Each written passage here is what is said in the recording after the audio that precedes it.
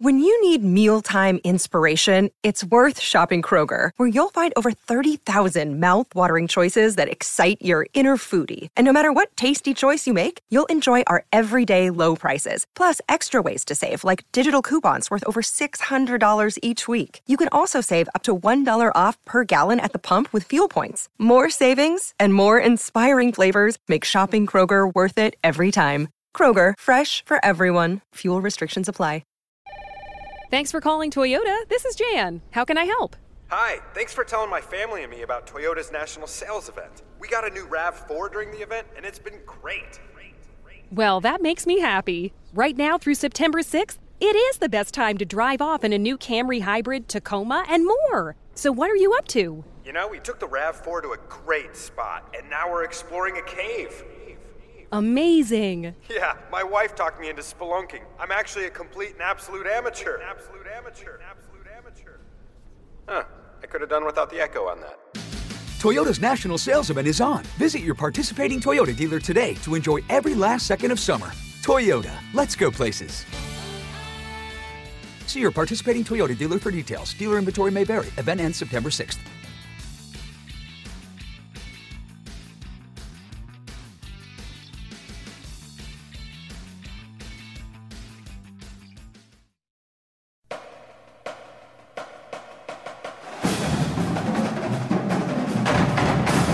Hello again, everybody, and welcome to Gamecock Central Radio. It's Emerson Phillips joined by Wes Mitchell. Gamecocks moving into the bye week this week, so no game coming up on Saturday, but we did have a rare Sunday game for South Carolina. The Gamecocks coming up on the short end of a 28-14 score against SEC East rival Georgia. And Wes, a lot to talk about in this ball game, and we're going to touch on a number of topics from the Georgia game yesterday, but I think we should begin with what a tremendous crowd was on hand, given what has been, a very difficult week for a lot of folks into Palmetto State with Hurricane Matthew. A lot of folks in Columbia were without power. Of course, the coastal areas of South Carolina were evacuated going into the weekend because of the threat of the hurricane.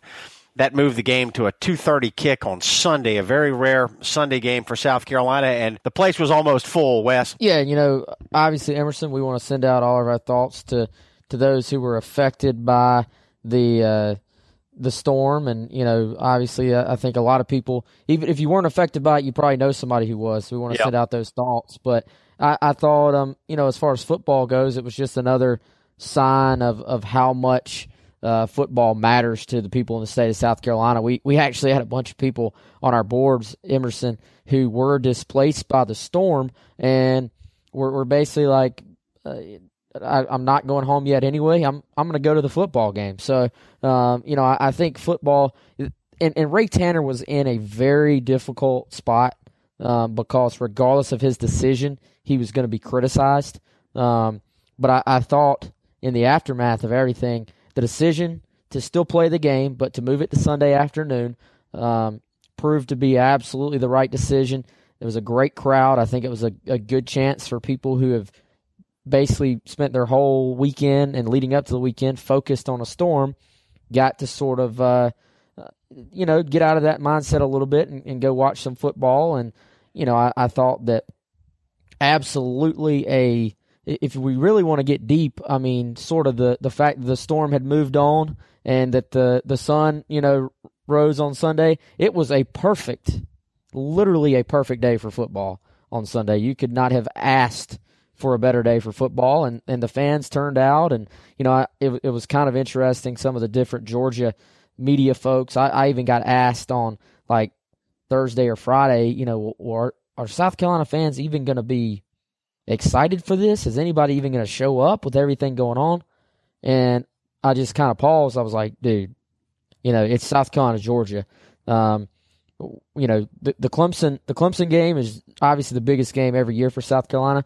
But when the Clemson game is on the road, then those same years, the Georgia game is at home. So, I think this, to a lot of fans, is the biggest home game of the year when South Carolina-Georgia match up. South Carolina almost always plays Georgia close at home, even when they have a lesser team. And I think we saw that again on this. I keep wanting to say Saturday, but on this Sunday afternoon. Yeah. Georgia led 14-0 at halftime. A couple of TD runs for Nick Chubb, a 15-yarder and a 1-yarder. And Wes, strange first half. The Gamecocks committed 3 turnovers in the first half. Georgia had difficulty throwing the ball, to say the least, but they didn't have to throw it. They ran it very successfully. Chubb had the 2 first-half touchdown runs, and even though the Gamecocks had turned it over 3 times in the first half, it was only 14-0 at the break, and the Gamecocks were still in the ball game.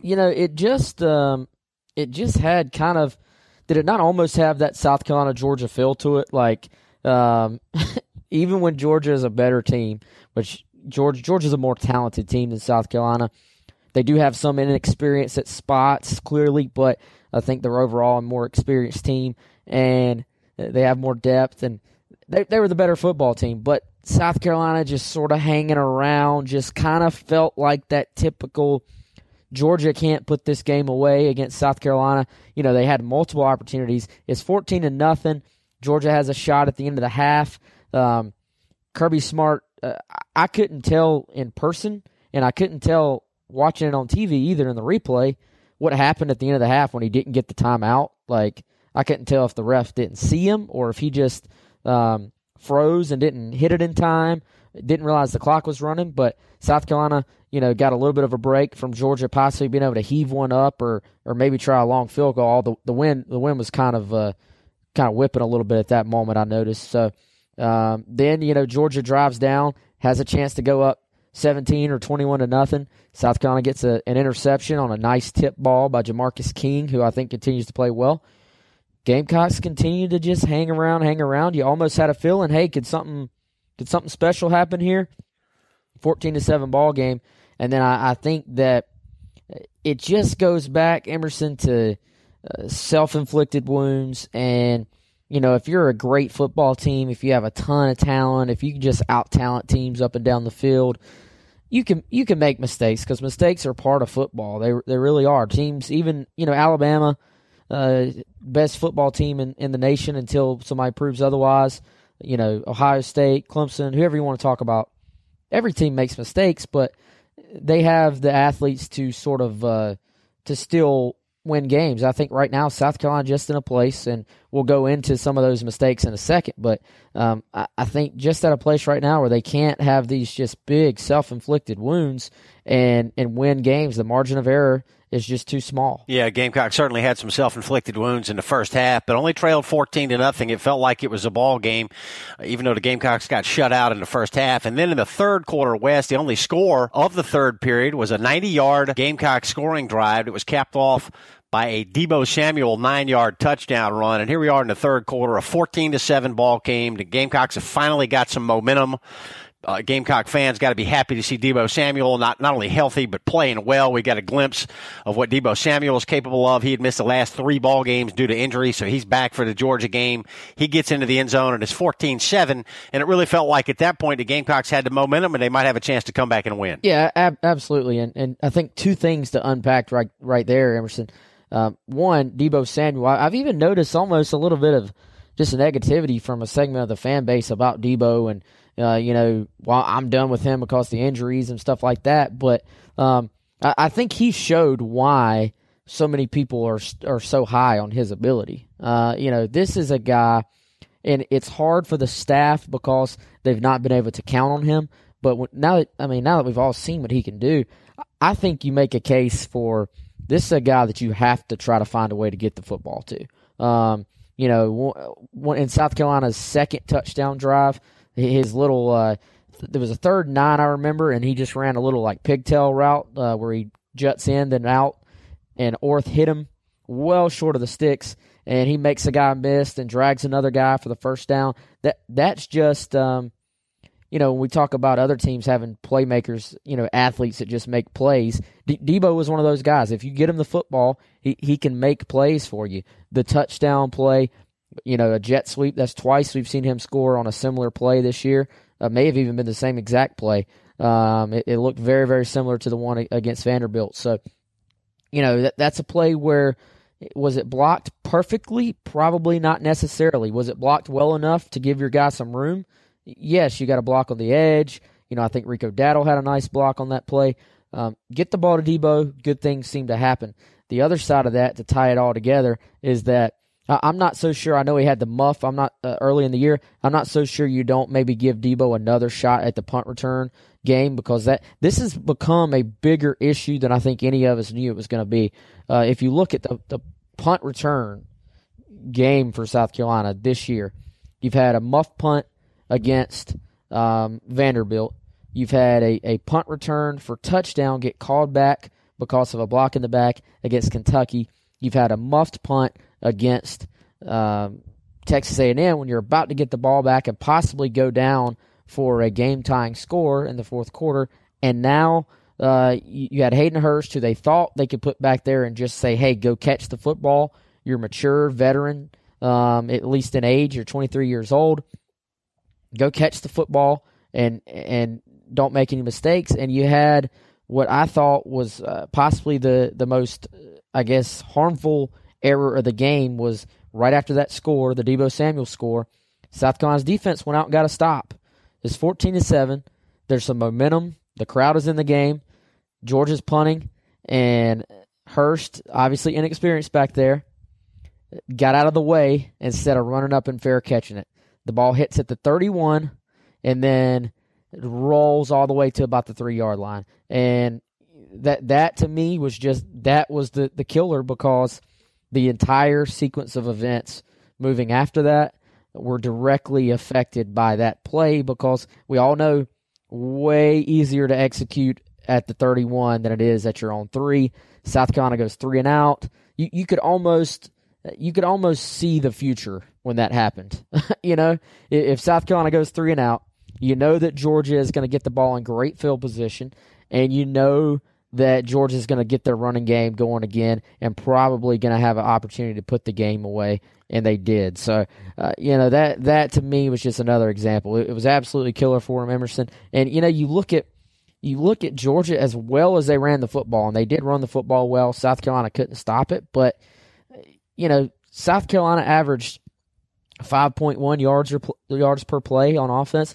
Georgia averaged 5.3 yards per play on offense. So there wasn't that much of a discrepancy, but the turnovers, the field position, that's not a turnover in the book, but by letting that ball roll over 25 yards and then you punt the ball back to Georgia, I think they got the ball about the 43, maybe the 40-something yard line. You give a team like that great field position, they're already able to run the football well. To me, those things were the difference in the ball game. 14-7 Georgia at the end of the third quarter, but then the Bulldogs got a 6-yard touchdown pass. Jacob Eason to Isaiah McKenzie to make it 21-7. Rico Dowdle scored his first touchdown as a Gamecock in a 1-yard run with 1:40 to play to cut it to 21-14. But then on the Gamecock onside kick, Georgia scooped it and swooped it 43 yards for a touchdown.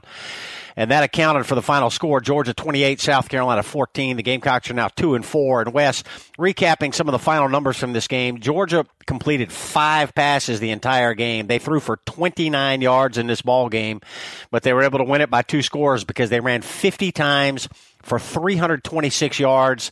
They had 3 backs over 80 yards in the ball game. Brian Harrion carried 9 times for 82 yards. Nick Chubb, 16 for 121 and the 2 scores.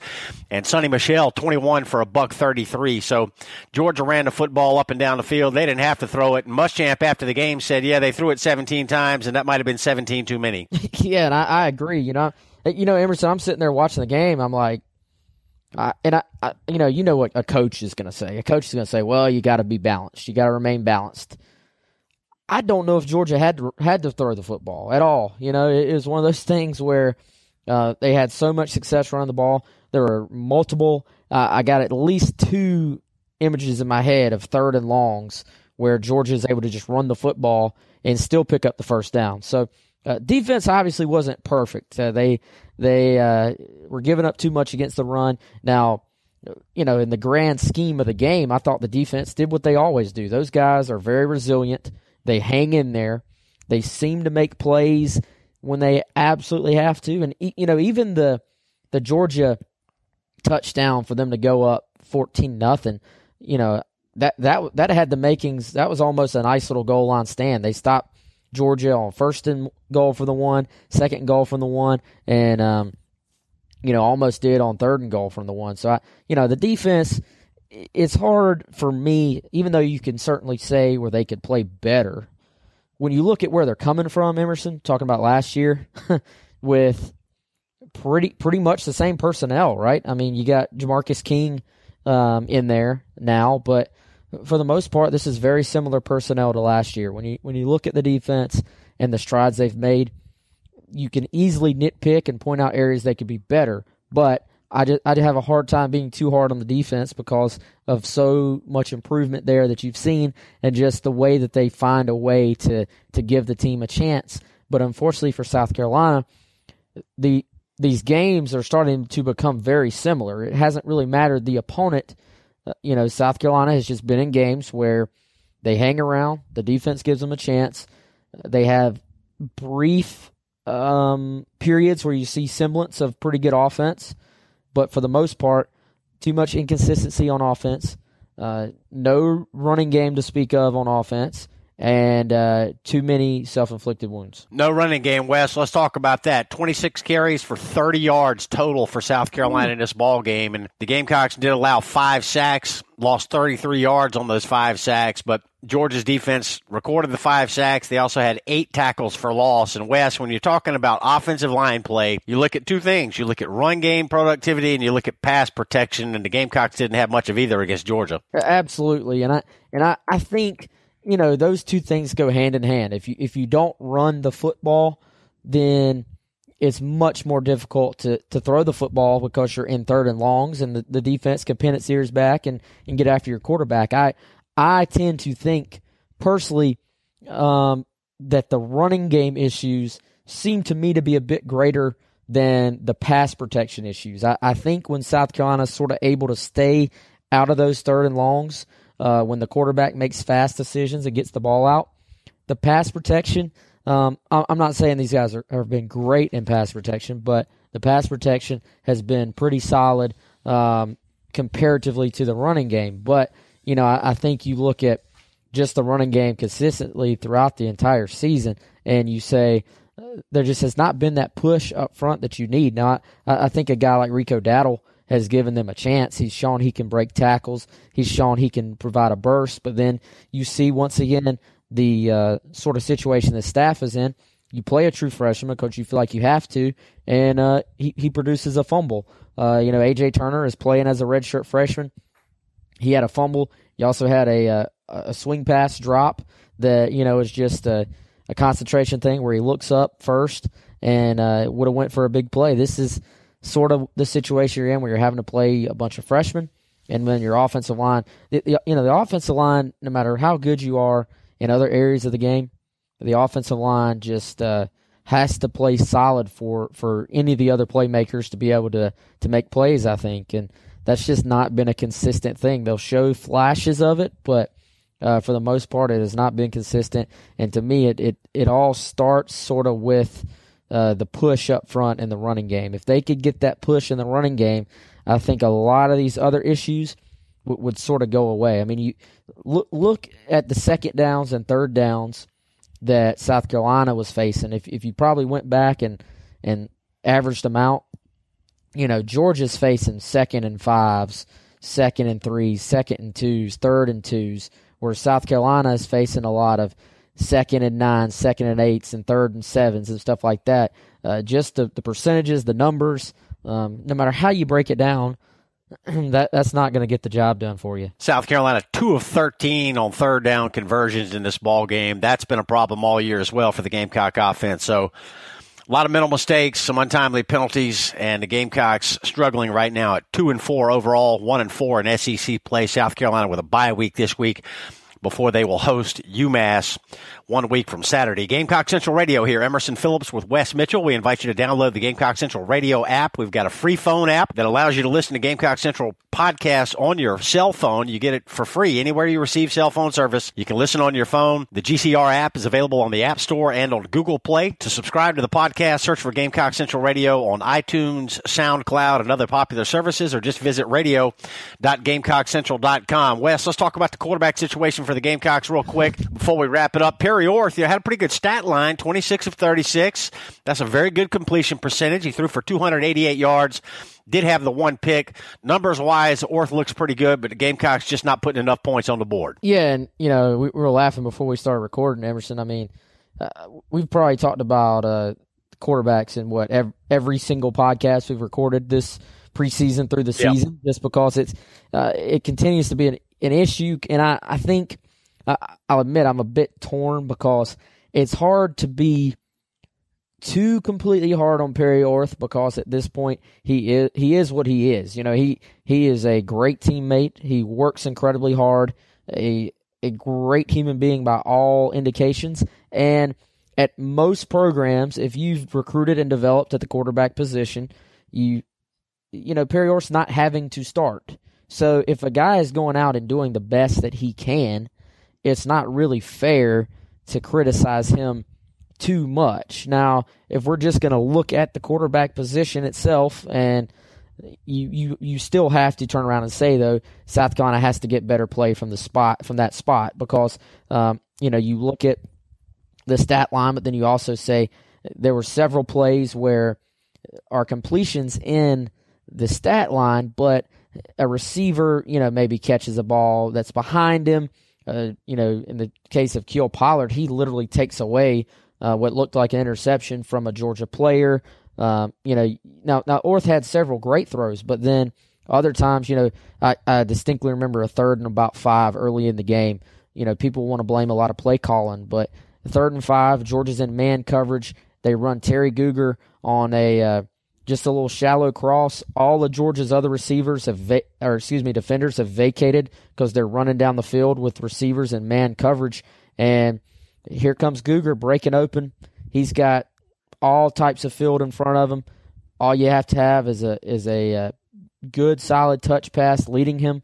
He's got a first down. The ball's behind him. Guger sort of has to reach back, tips the ball to himself, catches it, and then falls down about a yard and a half short of the sticks.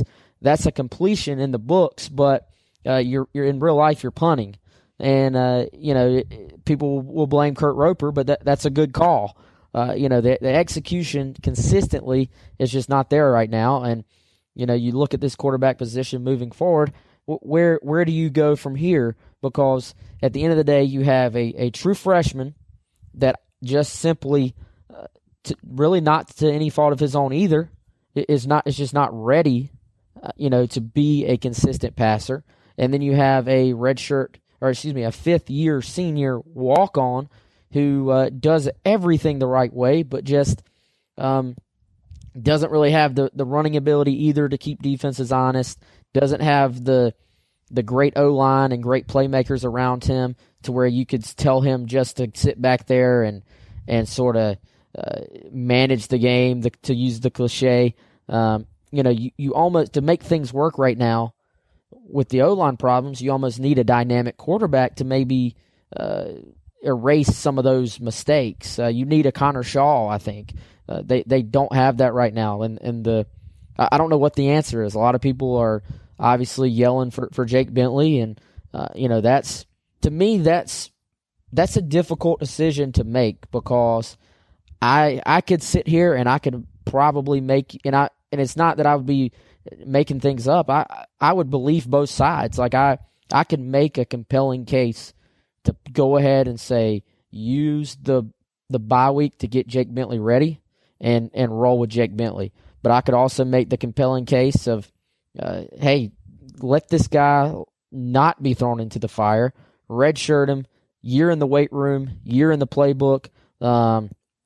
You look at redshirt freshman quarterbacks in college football. There's been some very, very good ones that have redshirted and then set the world on fire their second year. Jameis Winston was a redshirt. He was outstanding his redshirt freshman year.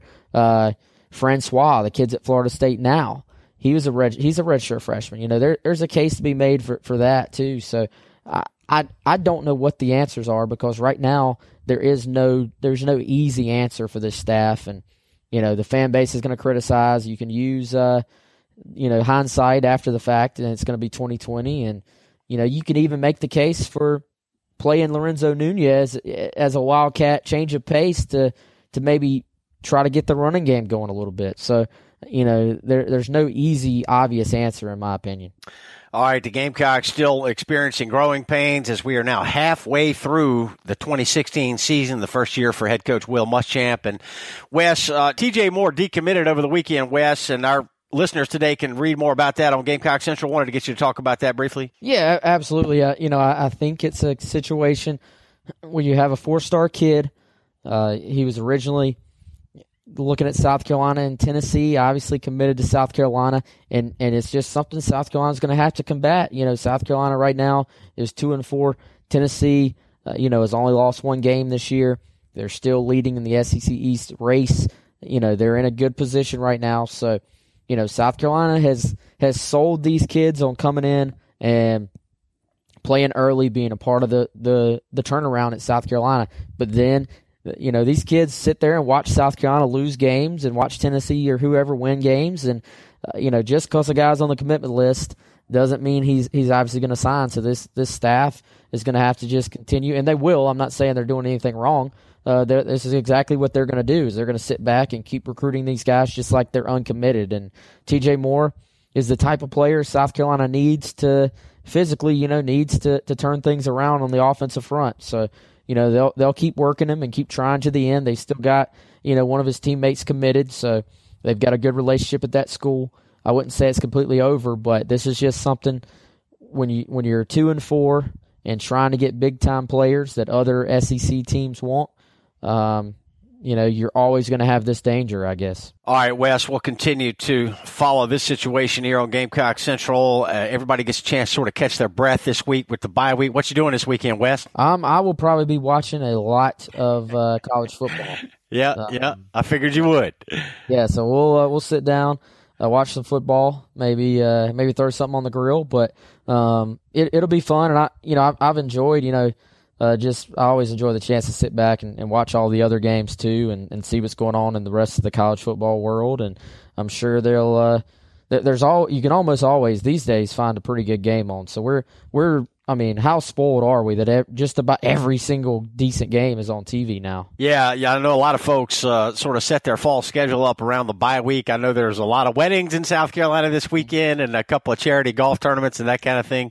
People know not to schedule these type of events typically on a Gamecock football Saturday, which we will not have this Saturday because it is the Gamecocks bye week. Wes, thanks again. We covered a lot of ground today and a lot to talk about with Gamecock football. Gamecocks will try to regroup and get ready for the second half of the season. Thank you. Absolutely, and quick note, the UMass game, a noon kickoff. That was just announced right before we started recording. So that, I guess, to be expected. Probably going to see some of those nooners, as Steve Spurrier used to call them, and the Gamecocks get one for UMass. So, but yeah, appreciate it as always, Emerson, and look forward to the next podcast. All right, thanks, Wes. UMass coming up on the 22nd. Then it'll be Tennessee and Missouri at home, followed by road trip to Florida, home against Western Carolina, and then at Clemson to wrap up the regular year. For Wes Mitchell, I'm Emerson Phillips. This is Gamecock Central Radio. Thanks for being with us.